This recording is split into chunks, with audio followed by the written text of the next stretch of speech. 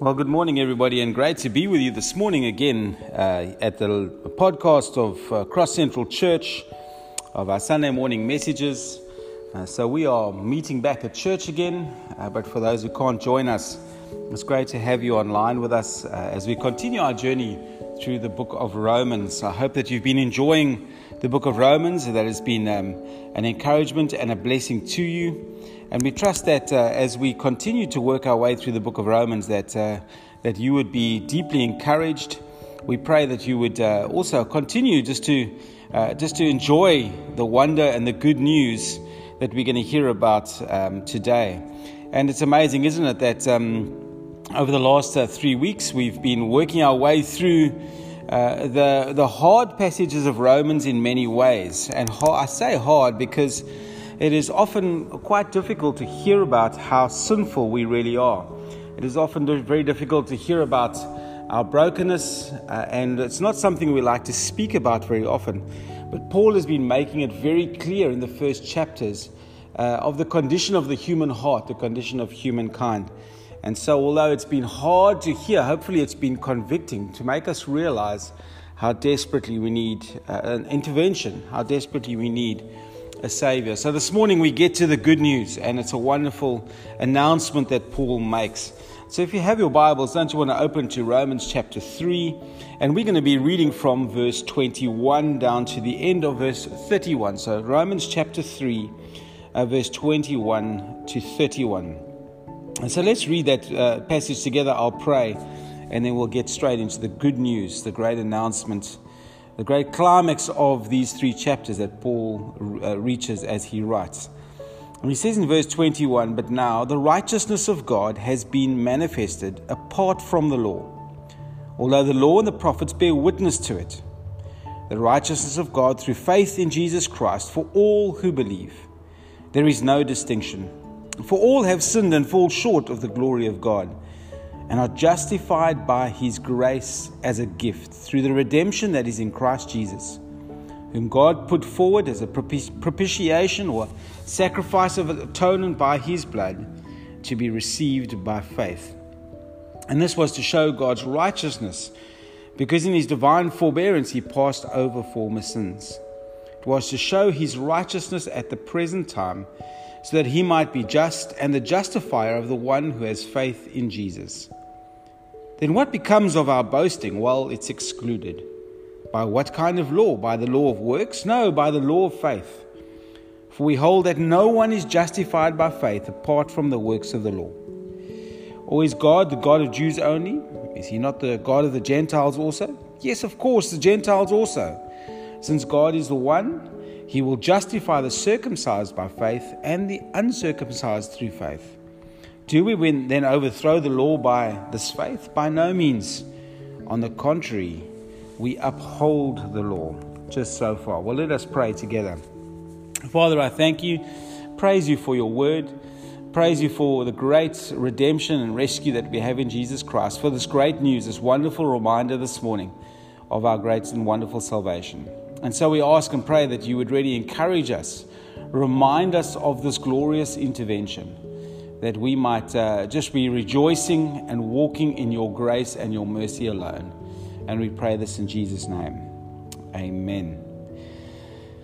So Paul has really reached his conclusion on sin in verses 10 to 18. It's a conclusion about you and I, the state of humankind in relationship to God. And he spent these 3 chapters showing his readers that everybody, from the pagan to the good moral person to the religious Jew, as he states in verse 9, are under sin. We are held captive, enslaved, and we are not exempt from the grasp of sin. The first observation is really a summary observation I want to make this morning as we get into our passage. And the first observation from verses 10 to 18 is the depth of our sin. The depth of your sin, the depth of my sin. One of the greatest challenges to the gospel in our world today is the fact that many people don't consider themselves bad at all. In a world of positive thinking, self-motivation, self-glorification, where we are told how great we are, how wonderful we are, how unique we are, how special we are, and all those things have an element of truth. it leads to this conclusion we have about ourselves that, God, what right do you have even to consider me a sinner? What right do you have to judge me at all? Because after all, I'm Mr. Wonderful or Mrs. Wonderful. But what does Paul say when he considers the human race? And we saw last week, he drives home his conclusion by doing what many rabbis would have done in his day, pearl stringing, putting a whole lot of different Old Testament verses together like a pearl necklace, weaving them together to reach a conclusion. And the conclusion that Paul reached, we saw from verses 10 to 18, is that no one is righteous, not even one. No one understands, no one seeks God. We've all turned aside, and together we've become worthless. No one does good, not even one. Our throats are open graves, and our tongues are used to deceive. The venom of asps is under their lips. Their mouths are full of cursing and bitterness. Their feet are swift to shed blood. In their paths are ruin and misery, and the way of peace they have not known. There is no fear of God before their eyes. And see, folks, this morning, if we don't understand the depth of depravity of our human sinfulness, if you don't understand the depth of your sin and sinfulness before God, if you don't not only understand it, but realize the truth of it and allow it to cut you to the heart, you'll never really truly embrace the need for a Savior. See, the world will try to convince you that you're okay, not as bad as the mass murderer, the rapist, the thief. Your parents will tell you how wonderful you are, and that greatness lies within. But we are wonderfully skilled at self-deception, aren't we? One author writes, he says, sin may be painted in the brightest of colors. It may be draped in the most marvelous of robes, but sin is always sin. Covering its ugliness does not lessen its power. Satan with an artistic brush may paint sin with a rosy hue until it shall appear full of glory. But it is like the color of the asp. It does not lessen the venom of its sting. What a beautiful quote. And Paul was certainly under no such illusions. There's no one righteous, not even one. Ephesians chapter 2, verse 1 to 4, we are told that we are dead in our sin and we are by nature objects of wrath. And that's what makes the gospel such good news this morning. Such good news in light of a clear understanding of the bad news. And so the beginning of the true understanding of Jesus and why we need Jesus only happens when we are almost buckling under the weight of the bad news. And hopefully over the last 3 sermons, you felt yourself buckling under the weight of the truth about sin, carrying the burden, the weight of your sin and your brokenness. David in Psalm 32 himself in verse 3 and 4, listen to what he has to say as he considers his sin. He said, "For when I kept silent, my bones wasted away through my groaning all day long. For day and night your hand was heavy upon me. My strength was dried up as in the heat of summer." You see, David just groaning under the weight of his sin. God's hand heavy against him. His strength dried up as someone dehydrating in the heat of summer. See, the depth of your sin this morning before God without Christ. I pray that you would have had a clear grasp of the depth of your sin. And in verse 19 to 20, of course, Paul once again, secondly, takes us to the role of the law. Reminds us of the role of the law in our sinfulness and in our salvation. So if you are not convinced of your sinfulness this morning, then just pick up God's word, pick up His law, and begin to measure yourself against its requirements. See, the role of the law in conviction is so important. God's law silences everyone if we object against sin, the truth of sin. And Paul drives us home by stating if God's people, if God's chosen people, Israel, who knew the law, who had the covenants, who had the very presence of God, if they were silenced as lawbreakers, then we as Gentiles certainly don't have a leg to stand on. Did you see in verse 19? Now we know that whatever the law says, it speaks to those who are under the law, so that every mouth may be stopped and the whole world be held accountable to God. See, folk, the law holds us accountable before God. It reveals our sinfulness, silences any excuse, and it condemns us all as lawbreakers. Obedience to the law will never, ever justify you. Because the law was never intended, God never gave the law to change the human heart, but rather to reveal the state of it. Verse 20, for by the works of the law no human being will be justified in his sight, since through the law comes the knowledge of sin. See, God's law paints for us a true picture of His holiness, paints a true picture of His perfection, and then it contrasts it with our sinfulness. Verse 23, for there is no distinction. All have sinned and fall short of the glory and the wonder of God.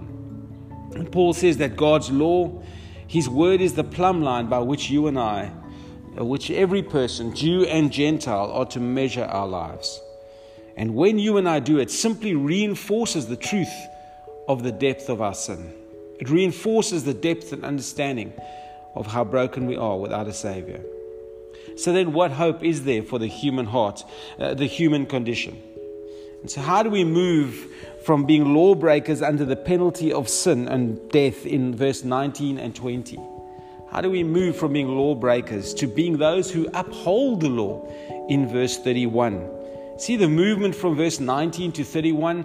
It's the movement from being judged under the law, lawbreakers, to being someone who perfectly fulfills the law. And how does this happen? Well, this is the good news, isn't it? The movement in this passage. Paul declares the gospel.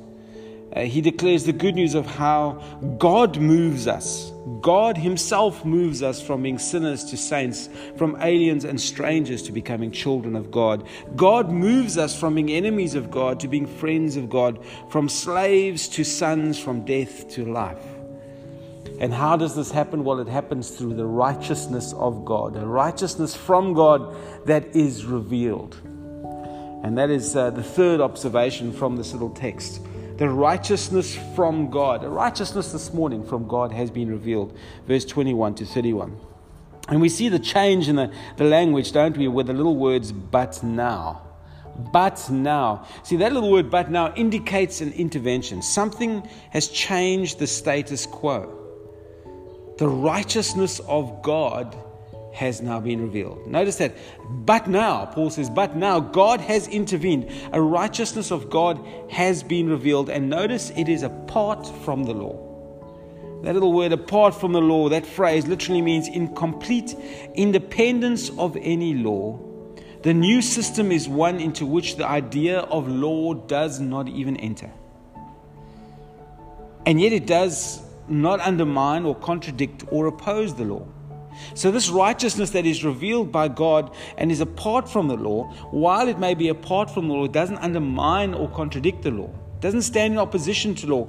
In fact, the law and the prophets, the whole Old Testament, points us towards this intervention. The whole Old Testament law is pointing us to this moment, this but now moment, this intervention. The righteousness of God is the very fulfillment of the law.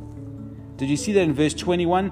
But now the righteousness of God has been manifested apart from the law, although the law and the prophets bear witness to it. See, this revealed righteousness is the end goal of the law and all Old Testament history. God's intervention in no way plays His love against His justice. And Ligon Duncan states it beautifully when he says, in the gospel, God's justice and His righteousness, His grace and His mercy are all displayed side by side, far from contradicting one another. Notice that the righteousness of God is not accessed through obedience to the law. It's not accessed through good deeds. It's not accessed through being a good moral person. No, it is accessed through faith in Jesus Christ alone. It is accessed by believing in Him alone. Verse 22 and 23, the righteousness of God through faith in Jesus Christ for all who believe. For there is no distinction, for all have sinned and fall short of the glory of God. Paul makes it very clear that this righteousness of God revealed in Jesus Christ, apart from the law, can only be accessed through faith. Through faith, just by believing. And why is this so important? Well, it becomes very clear then that we are not saved through anything that you and I can do. We are not saved by our own obedience. But this righteousness is a gift from God, verse 24 states. It's a gift from God, And what this gift does, it removes all boasting and all trust in human ability. It removes it completely. Verse 27, then what becomes of our boasting, Paul says? Well, it is excluded. By what kind of law? By the law of works? No, not at all. By the law of faith. By faith we access this righteousness, and that undermines and destroys any pride and any boasting in my own abilities, my own works, anything in me. For we hold that no one is justified by faith apart from the works of the law. So we are only justified by faith in Jesus Christ. Our salvation cannot be achieved through our own efforts. It is secured for us by God alone. It is secured for us by God alone through His Son Jesus Christ. Through His Son Jesus Christ, who was the perfect, obedient human being. And so how does God do this? What does this righteousness from God look like? How does He achieve this movement from declaring us or making us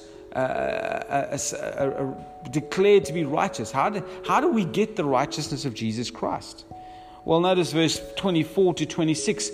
Paul uses language, 3 metaphorical pictures to explain what this intervention by God involves.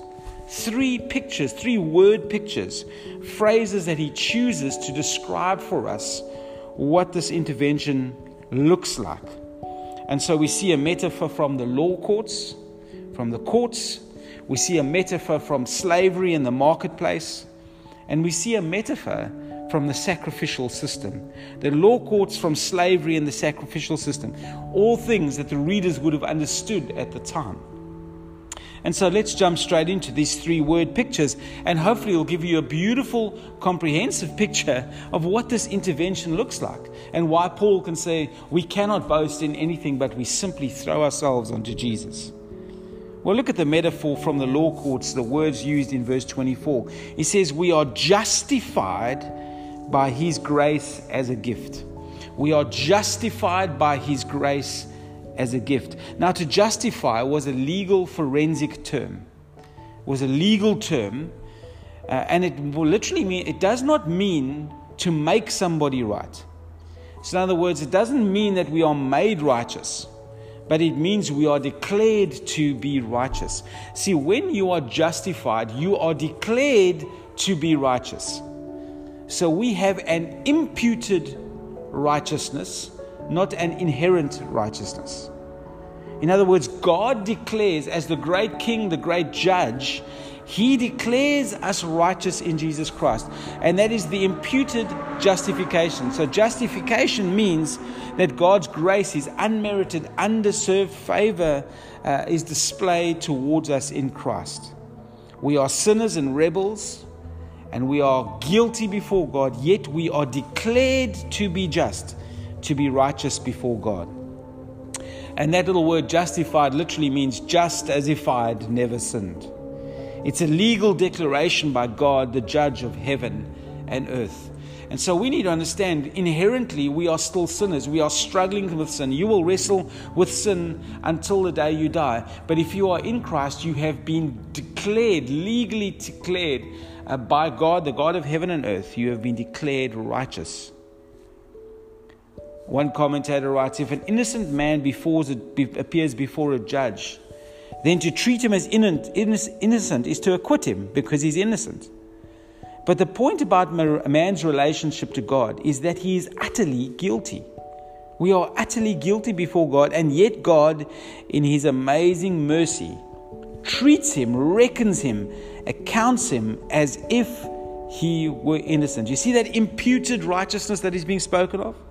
It's assigned to us, given to us as a gift. Surely God cannot justify us or declare us righteous by ignoring our sin or simply overlooking. You see, that's the other question. So if we are given this imputed righteousness, does it mean God just sweeps our sin under the carpet? Just like a judge simply letting someone go because he has the authority to do it? What happens to the crime? Who pays for the crime because a crime has been committed?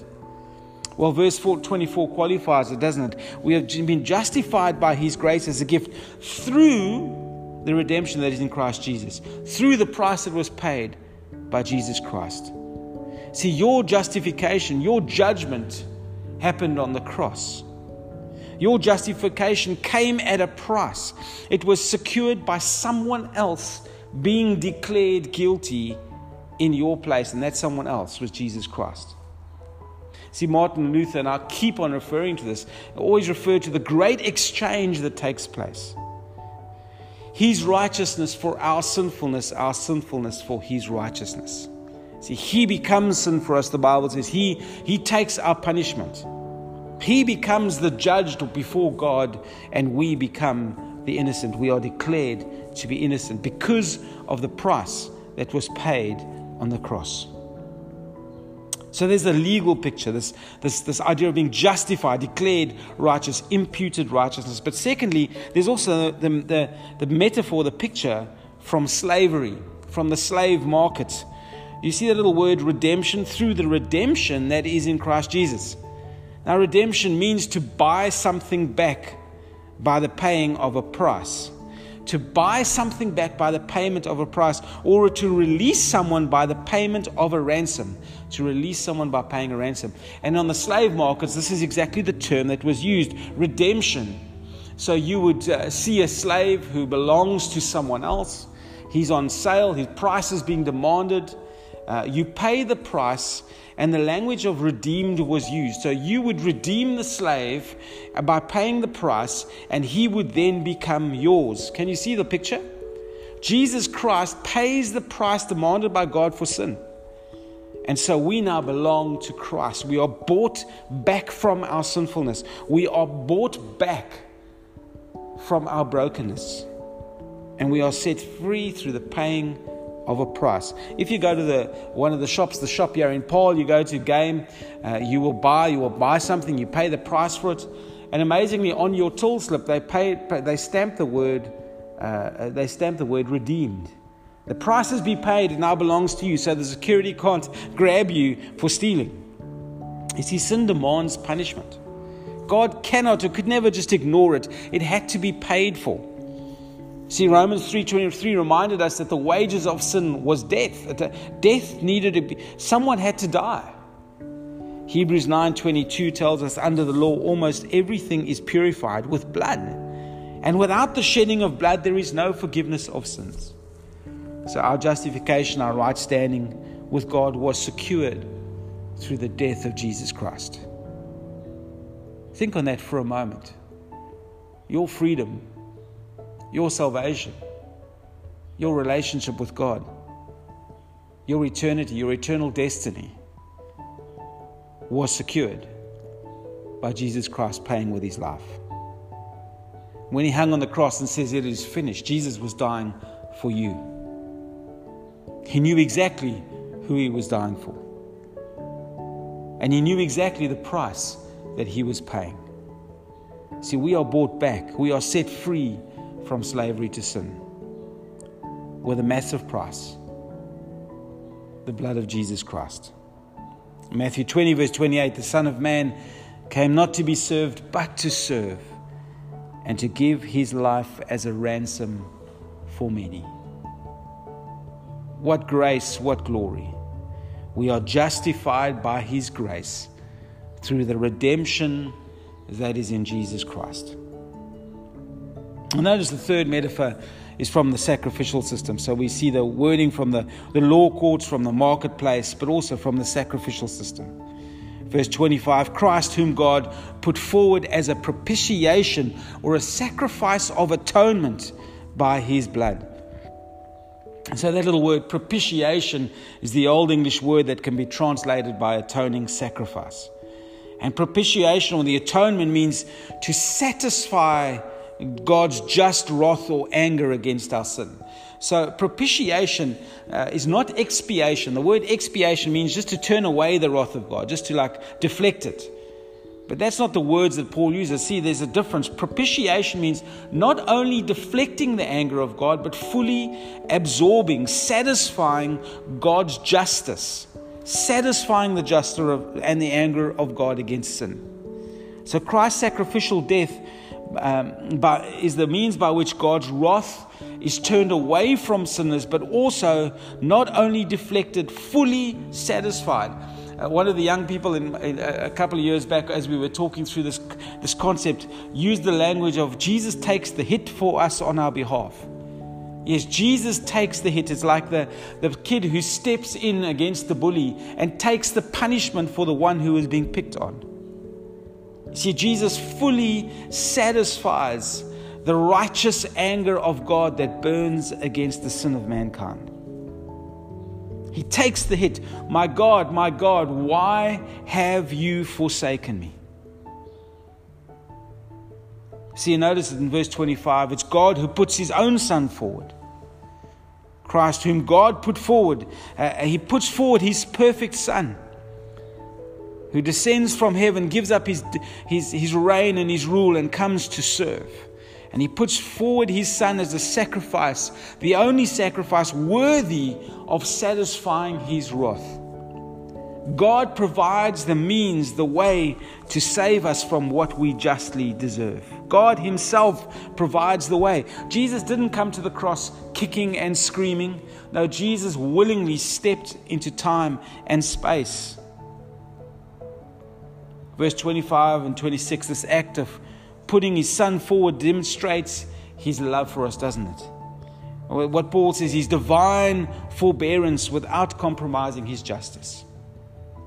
So all the sins committed in the old covenant, pre-cross, all the sinfulness, all the brokenness, God didn't move against that sin, but allowed the blood of cattle and sheep and sacrifices for that period of time to satisfy his wrath, because he knew the price would be paid in full through the blood of his Son. So the sins committed under the old covenant, the sin committed in the present, are all paid for, finally paid for by the Son, by Jesus Christ's sacrifice. Verse 25 and 26, this was to show God's righteousness, because in his divine forbearance, he passed over former sins. He put a system in place, a sacrificial system in place that would be provide and would satisfy him until the price was paid in full. And he did this to show his righteousness at the present time, so that he might be just. So God is just, but he's also the justifier of the one who has faith in Jesus Christ. And so both Jew and Gentile are now justified, redeemed, atoned for by Jesus Christ. So there are not two systems of faith or means to salvation. The Old Testament sacrificial system was a temporary system put in place by God's divine forbearance and provision, because God knew at the right time he was going to send his Son, whose blood would ultimately pay the price demanded for sin. So the perfect lawkeeper, the righteousness of God, to whom the law and the prophets point, and in whom the law and the prophets reach their fulfillment, becomes the means for us through faith, becomes the one who makes it possible by an imputed righteousness, by paying the price on the cross, by sacrificing himself, being the perfect sacrifice. We are moved from being lawbreakers to those who uphold the law when we believe in Jesus Christ. Isn't that a beautiful picture? 3 beautiful pictures just capturing the price that was paid, the movement of God. And why would God do this? Well, because he loves you. God demonstrates his love for us in this. While we were still sinners, Romans 5:8 says, Christ died for us. See, there's nothing that we've done to deserve it, to earn it, to merit this intervention. God intervenes simply because he loves us. And what an indictment against God when people raise their fist at heaven and accuse him of being merciless and unloving. What an indictment against the death of his Son when we accuse God of being a human being hater. We paint this picture of God of being a cruel, bloodthirsty deity. That's what the world sees. But when we read and see these pictures and fully understand them, we realize that God himself has moved towards us sinners, driven by his love and his purpose and his plan.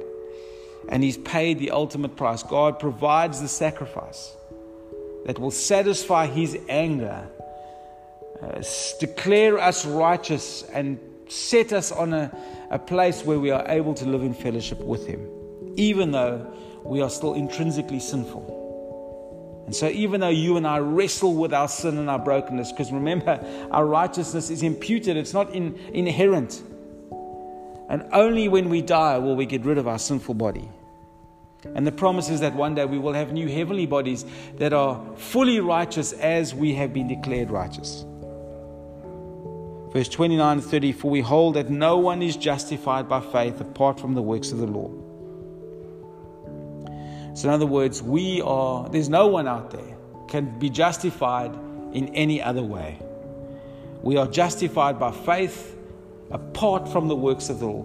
Got nothing to do with the law, got nothing to do with our obedience. It is purely by faith, believing in Jesus. And Paul says, is God the Jew, God of the Jews only? Not at all. He's of the Gentiles also. And since God is one, who will justify the circumcised by faith and the uncircumcised through faith? See, there is only one system, there is only one way, and that is Jesus Christ. And you see, when we are in Christ, when we are believers in Christ, do we nullify the Old Testament system? Do we draw a line through the history and the covenants? No, we don't. We don't. Paul says, do we then overthrow the law by this faith? Not at all. By no means. On the contrary, we uphold the law. You see, you and I become perfect law keepers when we are declared righteous. We love the law. We love the 10 Commandments. You see, those who are not under the law, under the curse of the law, those who are not under the judgments of the law, love the law. So you don't fear the law if you are a law keeper. If you're living and doing what you're being asked to do, and you don't fear the law. It's the criminal that fears the law. It's the thief that fears the law. It's the guilty that run from the police. You see, the picture here, folk, is that when we are in Christ, the law has been fulfilled. He's paid the price. The sacrifice has been paid. He lived the perfect, obedient life. Hebrews says He was tempted in every way like you and I, experienced what we experienced, but yet without sin. The perfect Lamb of God, the perfect obedient Israelite, the perfect obedient Son of God, who was perfectly inherently righteous. Well, He becomes sinfulness here. He becomes sin for us so that we can be declared righteous. And in Christ, we are no longer under the curse of the law. In Christ, we are no longer standing condemned. That's why Paul in Romans chapter 8 can say there is now no condemnation for those in Jesus Christ. See, these 3 beautiful picture stories, beautiful metaphors, are the good news, the answer to the bad news of the first 3 chapters. We are justified. You are redeemed. And you are atoned for through Jesus Christ. What do you have to do? What is the response to this beautiful picture? What is the response to this act, this grace, this righteousness that's been revealed from God in Jesus? Well, in Acts chapter 2, Peter answers the people when they say, what must we do to inherit eternal life, or to have eternal life? He says, repent and be baptized into Jesus Christ. Repent and believe in Jesus Christ. In fact, that's the call to you and I this morning. That if you are wrestling with your sin, walking with your sin, trying to deal with the brokenness of your sin in your own strength, you are going to struggle and you are going to fail, and your sin is going to rule and reign over you. The way to be justified, the way to be set free, the way to be forgiven, the way to walk in relationship with God the Father is through faith in Jesus Christ. And when you put your faith and your trust in Jesus, you don't become perfect. You don't suddenly stop being sinless. Because remember, we haven't imputed. We are declared righteous. And so the New Testament reminds us that we will struggle for the rest of our lives with sin.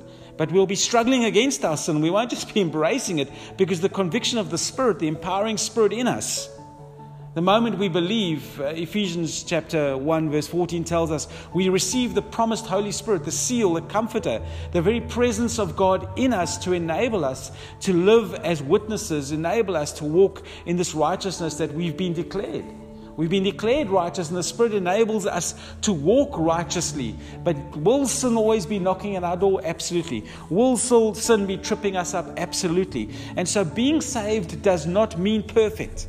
Being saved does not mean that you are suddenly perfect and sinless. No, being saved means that you are a sinner that is declared righteous, struggling with sin. And when we struggle with sin, we confess and we are forgiven.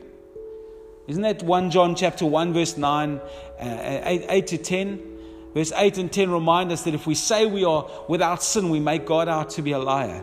But if we confess our sins, He's faithful and just and forgive us. You are forgiven. Your sins past, present, and future are forgiven in Jesus Christ. You are declared righteous. And so when we confess our sins, what are we doing? We are simply acknowledging our need for Jesus. We are simply acknowledging that we are sorry for the fact that we've stumbled up again. We have fallen again. We are telling on ourselves to God. And so we are maintaining our relationship with God through confession.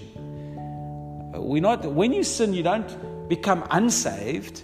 Not at all. That sin's already been paid for in full, once for all sin. So you don't become unsaved when you sin. No, your relationship with God is affected. The way we relate to God is affected. And so we confess our sins not to be saved again and again and again and again. No, we confess our sins to ensure that our relationship that has been once for all established is maintained and is in good standing with God. I remember when I was a young boy, my dad told me not to hang on the towel racks. And so I was one day doing pull-ups on the towel rack, and the towel rack came out of the wall. And I knew I was in trouble immediately. And so I just propped the towel rack back into the wall and hoped that my dad wouldn't notice. But when my dad came home that afternoon, I was so guilty before him. He knew I'd done something wrong. He just didn't know what, because my body language, my everything said, oh my word, I'm guilty. I've done something wrong that I shouldn't have done. So my dad picked up on that behavior, and of course when the towel rack came out of the wall, when he used the towel, he knew exactly what I'd done wrong. And I tell you, the good hiding was such a relief that I didn't have to wait anymore or try and hide from my dad any longer. In the same way that Adam and Eve hid from God when they were guilty, they knew they were guilty. And so what the natural response was to hide from God. And you see, so when we confess our sins, what we are doing is we are telling on ourselves so that we no longer feel guilty and hide from God. We are maintaining our relationship with God, the openness, the love. We are walking in the righteousness that we have been imputed with. And that is why we confess our sins. We don't confess our sins to be saved again and again. No.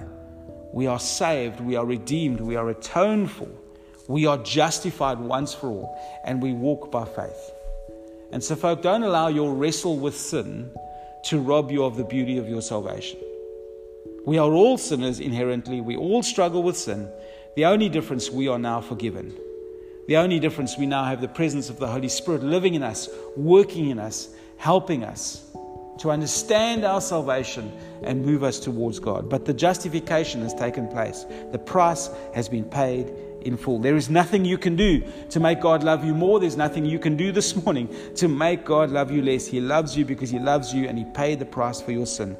And if you are a believer in Jesus Christ, hallelujah, you are set free from sin and death and the judgment of the law.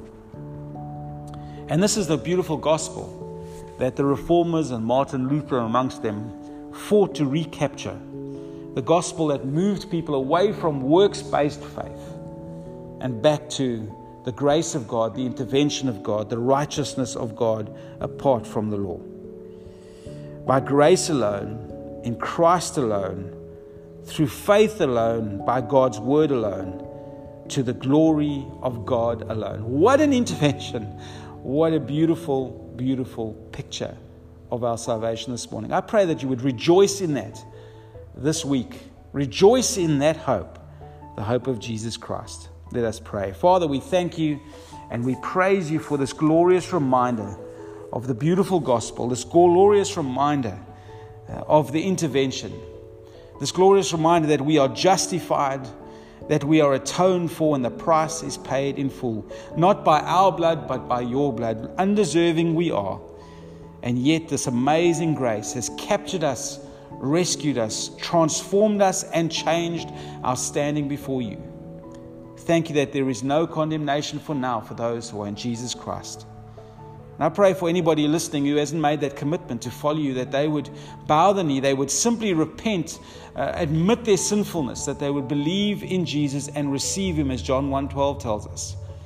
And that when we do, we receive the precious promise of the Holy Spirit, the indwelling presence of God, to enable us to walk in obedience and follow and love, and to step into the righteous, to become what we have already been declared. Thank you so much for the grace and the mercy. Thank you for this wonderful news, this righteousness from God, in Jesus' name. Well, thank you for joining us, folk. I hope you are blessed, and I hope the freedom of your salvation rings true in your heart and your minds this morning. God bless.